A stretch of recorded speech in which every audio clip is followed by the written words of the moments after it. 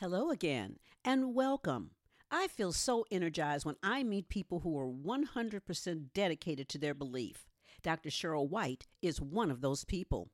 Dr. White is the executive director of the foundation of the Sarver Corporation, hired to serve as the ministry arm of that corporation. Her role involves giving back to the communities in the 5 states where Sarver Corporation serves, focusing on the homeless, mental and spiritual health, aid, and providing support to women caught up in slave trafficking. And all of this responsibility came about because of her belief in a centuries old cause. Welcome, Dr. Cheryl White. Thank you so very much. I appreciate being here. Well, we appreciate your story, Dr. White. But what I find most interesting is that you have not only believed in a cause from centuries past, but you are still deeply physically and emotionally involved in that same cause today. Let's talk about you and your legacy that you're working to sustain. First of all, just tell us about who you are. Okay, well, I am a minister for over 30 years working with children and youth. I moved to Haviland, Kansas in 1995 to teach at Berkeley College, which was a dream I'd always had to teach at a college. And that's where I was introduced to Laura Smith Haviland, who was the namesake of the town, Haviland, Kansas, where Berkeley College is located. It was just fascinating to me because my students would tell me about her, but they knew very little about her. And it plunged me into a journey where I have researched my underground angel book, which was the result of that research, came about through a doctoral dissertation, and then just the passion that I had for her life. It was just incredible. I don't know. I just felt like there was a part of me that I found in her. And she was just so amazing with her leadership in creating 27 networks of the Underground Railroad station in her area, Lenawee County, Michigan. She walked alongside Sojourner Truth in changing the streetcar laws of Washington, D.C. in 1865, and that's an amazing story. She just was so passionate about serving those who, were just invisible in our country and who were abused and beaten in our country. And so, I don't know, that just created something within me that I just have never gotten past, because I feel like there's such need in our country today, and that her life, her work was something that needs to continue in the 21st century. There are a lot of young people listening to this interview who may not be familiar with the Underground Railroad. Can you give us just a brief history of it, and why was it so important in the overall history of this country? So it's a little bit difficult to give an actual history because they do not keep documents. At that time, they were a secretive group that provided places, safe spaces where they would guide slaves to hide and move them from place to place, all the way, up the eastern seaboard and in Michigan, where Mrs. Haviland was. She was in the Raisin Area Valley, which is in Lenawee County. And then they would go to Toledo. It was kind of a decoy station. They'd go up to Detroit and over into the Detroit River into Canada. And Mrs. Haviland is really much better known than people realize. She is the Mrs. Smith, Smyth, in Harriet Beecher Stowe's Uncle Tom's Cabin. And Uncle Tom's Cabin, right? When you were telling me about the route, it made me think about taking an Amtrak train to somewhere, right?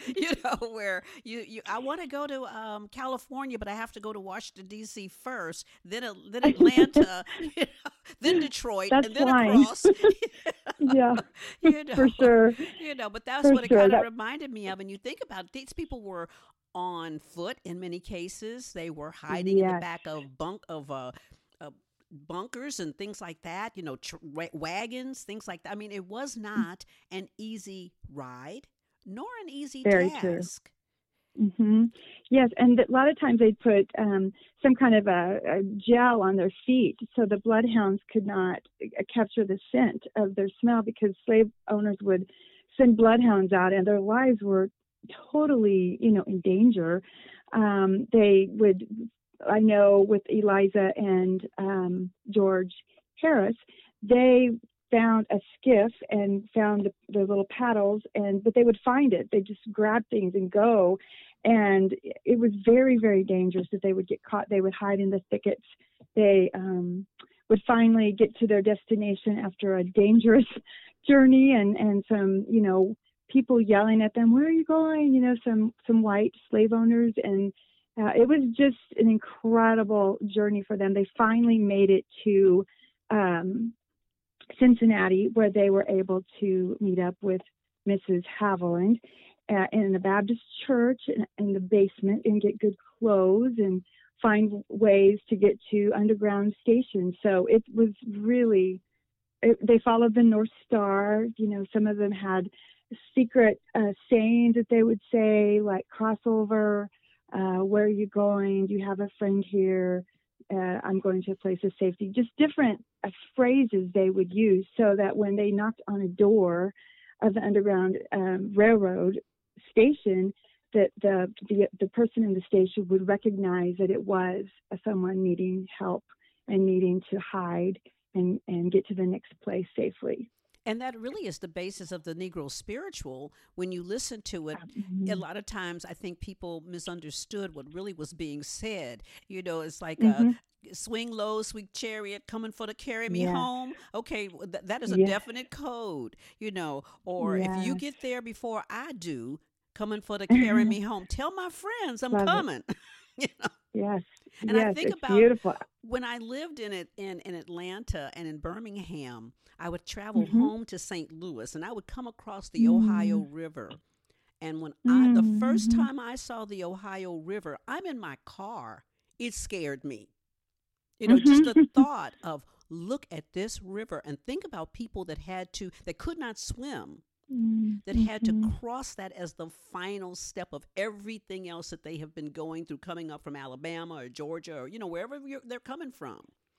To get to that river was unbelievable. Yeah, that's right. And I know Mrs. Haviland at times would come up with some funding and she'd be able to put them on a steamer and they would be able to sail across, and the steam. Right, exactly. They'd be able to go across the river. And so that was a lot of the work they did behind the scenes. She worked with Levi Coffin in Cincinnati, Ohio, for a good, maybe 15 years. And the beauty of that story is that, the National Underground Freedom Center in Cincinnati, Ohio, is the exact place where Levi Coffin's furniture store was located. And to me, that was just, I had chills when I realized that when I went to visit it the first time and made that connection.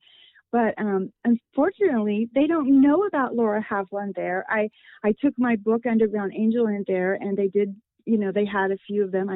And I'm trying to send more to them in their bookstore. But in that beautiful Underground Railroad Freedom Center, there is nothing about Laura Haviland, and only a very small, minute section on Levi Coffin. So I feel like there's a lot of information that needs to get out there to get the bigger picture of that era and of the different Quakers that helped lead in the Underground Railroad. It's interesting what you just said about the Quakers, because many of the people who were involved in the Underground Railroad were involved in the church. How do you feel that the really overall, while you still had the church subjugating people in the South, you had groups that, even themselves were somewhat subjugated, the Amish, the Quakers. Absolutely, yeah. That were helping. Yeah. In Laura Haviland's experience, she and her entire family left the Quaker Church, in Raisin Valley Quaker Church, or the Raisin Friends Quaker Church.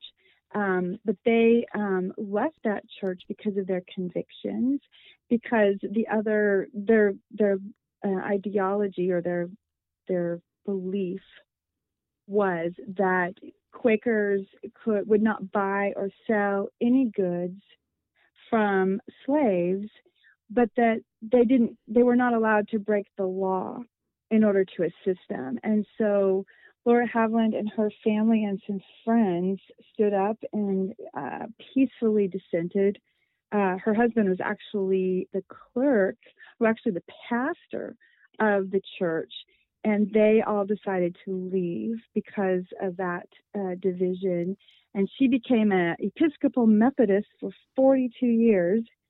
She always wore her Quaker garb, no matter what, which was really great because that was the best, disguise or decoy she could have. Because she was 4'9" tall, little Quaker lady in a gray bonnet, and no one ever suspected her. There were times she would dress slaves up in the Quaker clothing in order to disguise them as well. I have a story about Maria in my book where she did that, and she put powder on her face, and they walked right through a crowd of bounty hunters and slave owners that were trying to capture Maria. So to me, it's just so fascinating, all of the different ways that, she was able to hide and provide for slaves and aid them into safety. I did want to say, too, she helped another abolitionist named Calvin Fairbanks, and he was thrown into jail because he was helping a slave who had the fugitive slave law. If they assisted a slave who had actually escaped, but the slave owner had come back and claimed them a second time, Calvin Fairbanks was assisting this slave again to escape the second time, and he got arrested and thrown into jail in Kentucky. And Laura Haviland went into that area, and she stayed with the jailer. She had these papers from the steamboat captain who gave her, these wonderful accolades about her character, who she was. But this jailer where she stayed, he was just exactly what you said. He was a Methodist Sunday school teacher who believed God created slavery for the welfare of the Black people. And she got into an amazing contest with him. Not that she wanted that, but he kept bringing it up over and over again. Why do you feel like the slaves should be freed? And so finally he was exasperated one day, and he just said, Mrs. Haviland, I don't know where you get this idea. And she just looked him straight in the eye and said, it comes straight from the lid of the Bible. Oh, that's right. Exactly. Yeah, and so it was beautiful.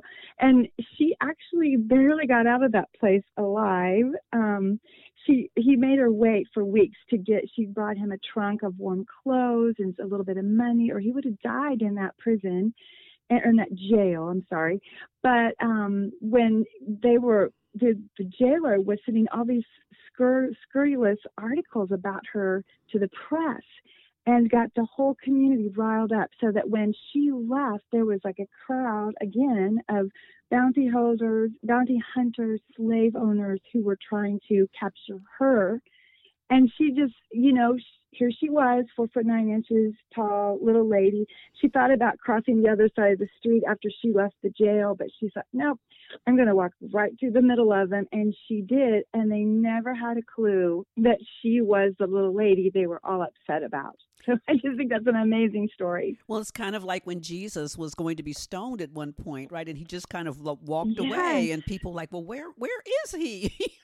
He just kind of walked away from him. And it just shows you the power of positive energy, because that's really what that is positive energy, that she became invisible to them. And she said, I'm just walking right through the Daniel's, the lion's den, right. But walks right through it. She must have had an amazing life, but probably a pretty scary life at that. Well, her children were fearful for her, but she was never seemed to really be afraid.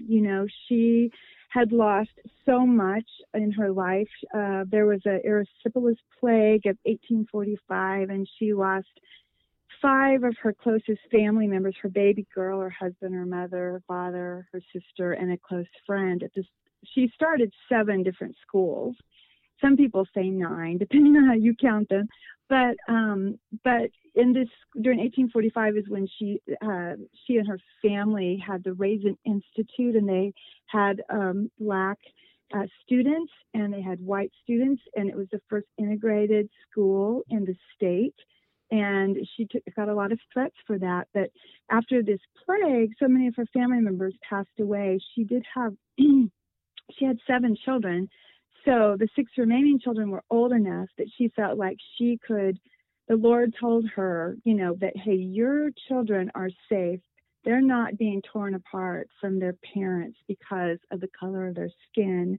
And so she felt like God was calling her to go assist those families who had that specific atrocity, horror happening in their lives on a regular basis. And so she did a lot of things I'm not sure her children knew, but she, she traveled with the Union Army for the last year of the war. She worked kind of as a nurse / humanitarian. She got all kinds of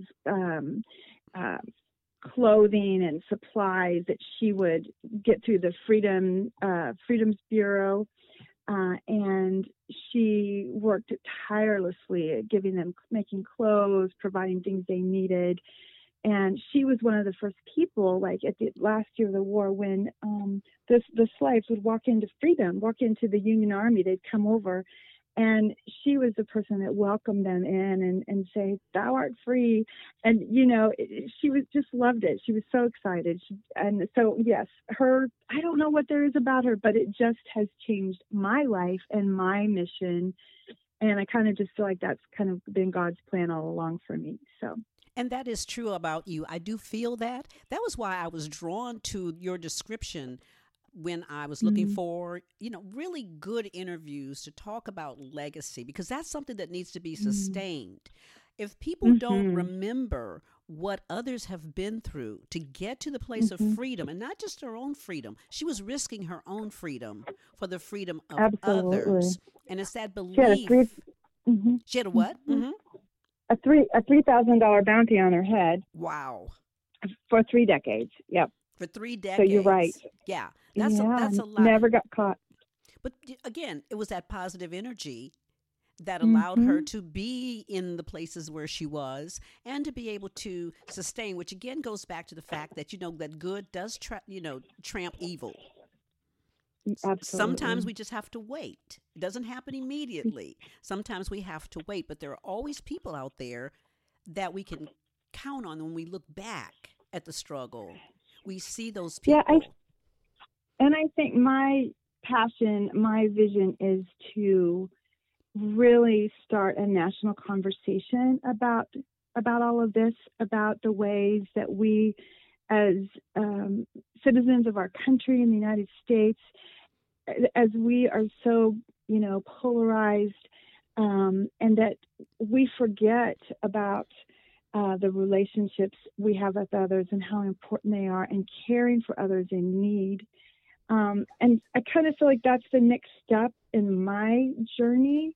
I have created a YouTube, it's called Underground Angel YouTube channel, and it has 7 steps of good trouble that I actually acquired from the writing of my book and her experiences. As I just felt like I lived her experiences with her, which I know that sounds crazy, but it was just so amazing. I just almost lost myself in all of this, right? And the 7 steps, of course, the theme of good trouble, I think, is the signature saying of Senator John Lewis. Right. And that if you see something wrong, if you see something evil, if you should do something about it. You need to step in and do something. And so I'm not trying to take away from anything that he said or has done, but just I saw these same signs in 19th century abolitionism and in the life of Laura Haviland. And so, if you don't mind, I'll share these steps with you. Please do. So, first one is become a friend to someone completely different from yourself. And we have a difficult time doing that, I think, in our country today. And step 2 really builds on that, is seek to understand them with compassion and care, rather than just, living in our own little, our own little nook of people, our own little culture, rather than stepping out and really understanding others with that kind of compassion and care. The third one is respect, that we should respect everyone. And Laura Haviland even respected this jailer that she totally disagreed with, but she spoke what she believed, but she still respected him as a person, even though, that's something we struggle with, because it's all about our rights today. But I think respect goes a long way in helping bridge that gap that we have in different ideologies that, are touted today. So step 4 is do not judge, avoid stereotypes and labels. And boy, are we stuck in that today. We do this so much and don't even realize that we do it.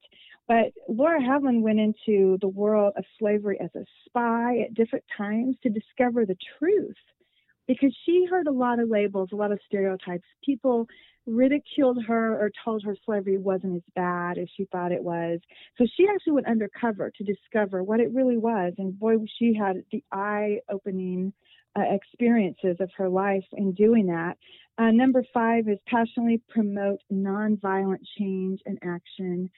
And yes, I feel like the civil rights movement was so right in so many things, and yet we've gotten away from those different values that really brought even Senator Lewis into the national the national recognition, because he was nonviolent. And when he crossed that bridge, and with Martin Luther King and others, and he was beaten up, I just feel like, wow, we have just really lost that step in some way. So then step 6 is seek truth and not talking points. And, Laura Haviland realized that the concept that a human being would never be considered another person's property. That was just a lie. And it was a lie for economic reasons, for all kinds of reasons, control, power. And we hear all kinds of propaganda today about those things. And so we really need to seek truth and not talking points. And then number 7 is to take a stand for forgiveness, sacrifice, and love, even if it means you must break the law to do it. And I think, the law is present to protect and promote well-being for all. But when it doesn't do that, it's necessary to take a stand. If it's done through love and sacrifice, I know forgiveness is so hard, and I realize that I have not had those experiences that many of our Black brothers and sisters that have experienced. But I do know that forgiveness is the only way we can truly get past some of those things. So I believe it's a message for our country today, if we're going to survive the divisions in our society in 21st century. It will, because love and forgiveness has united us to do that. So those are my 7 steps. I just saw so many of those steps in her activity and the work she did. And so I don't know, that was amazing to me. That is amazing. And I'd like to go back to your book, Underground Angel. Where can people get that book? Well, you can get it off of my website, undergroundangel.net. That's one way. And I would actually sign it and send it to you. Okay. Get your pen out right now, okay? Right, thank you. Underground. But then also, Underground, yes, you said undergroundangel.net. .net. Okay. And then the of course, you can also get it on Amazon, and I think I sell a lot of them on Amazon, which is great too. Yes, it is. I won't complain. However, they want to get it.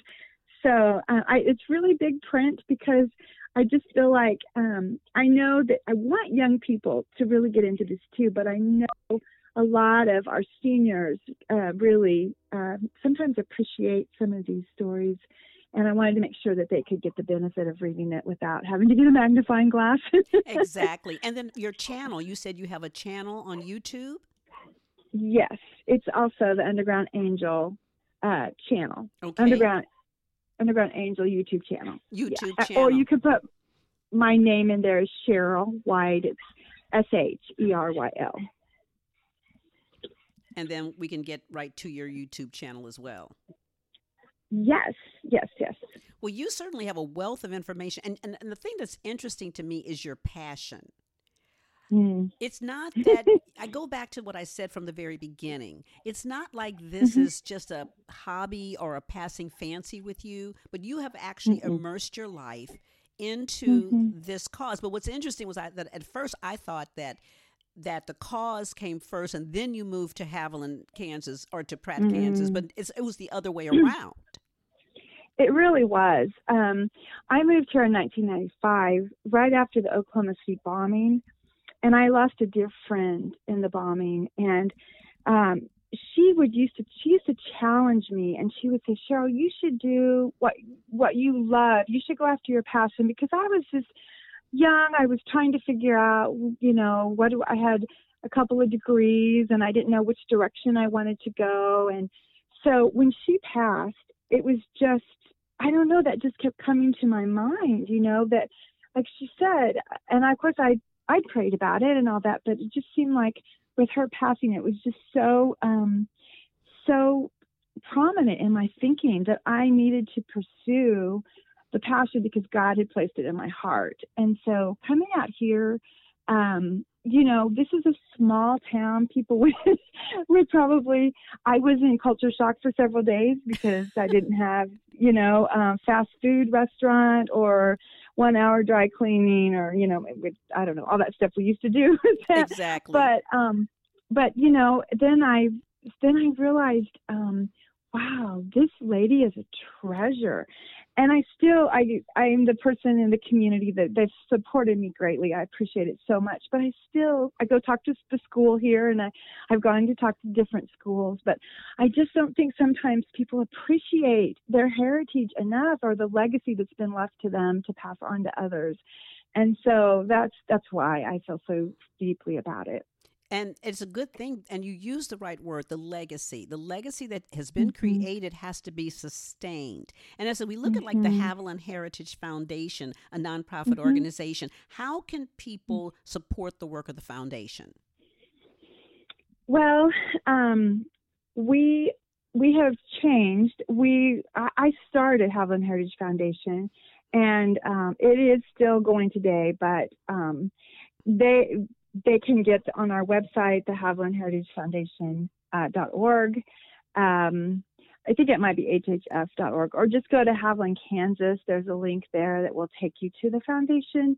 We're trying to do some incredible things so that we can have a place to have a living museum here that tells Laura Haviland's story, and that we would get, travelers who were on Highway 54, so that we could get some tourism, that people would come in. I believe my coffin has a beautiful home like that, where it's like a living museum, and you interact with things, the videos, and you walk through the house and you hear the stories and they live it out. And I would just love to have something like that here in Haviland, Kansas, to really make this come alive for people. Well, I believe that with your energy, it will. Thank you I have so much. Absolutely no doubt. So Underground Angel, available on Amazon, available on undergroundangel.net. You can check out Cheryl White YouTube's channel.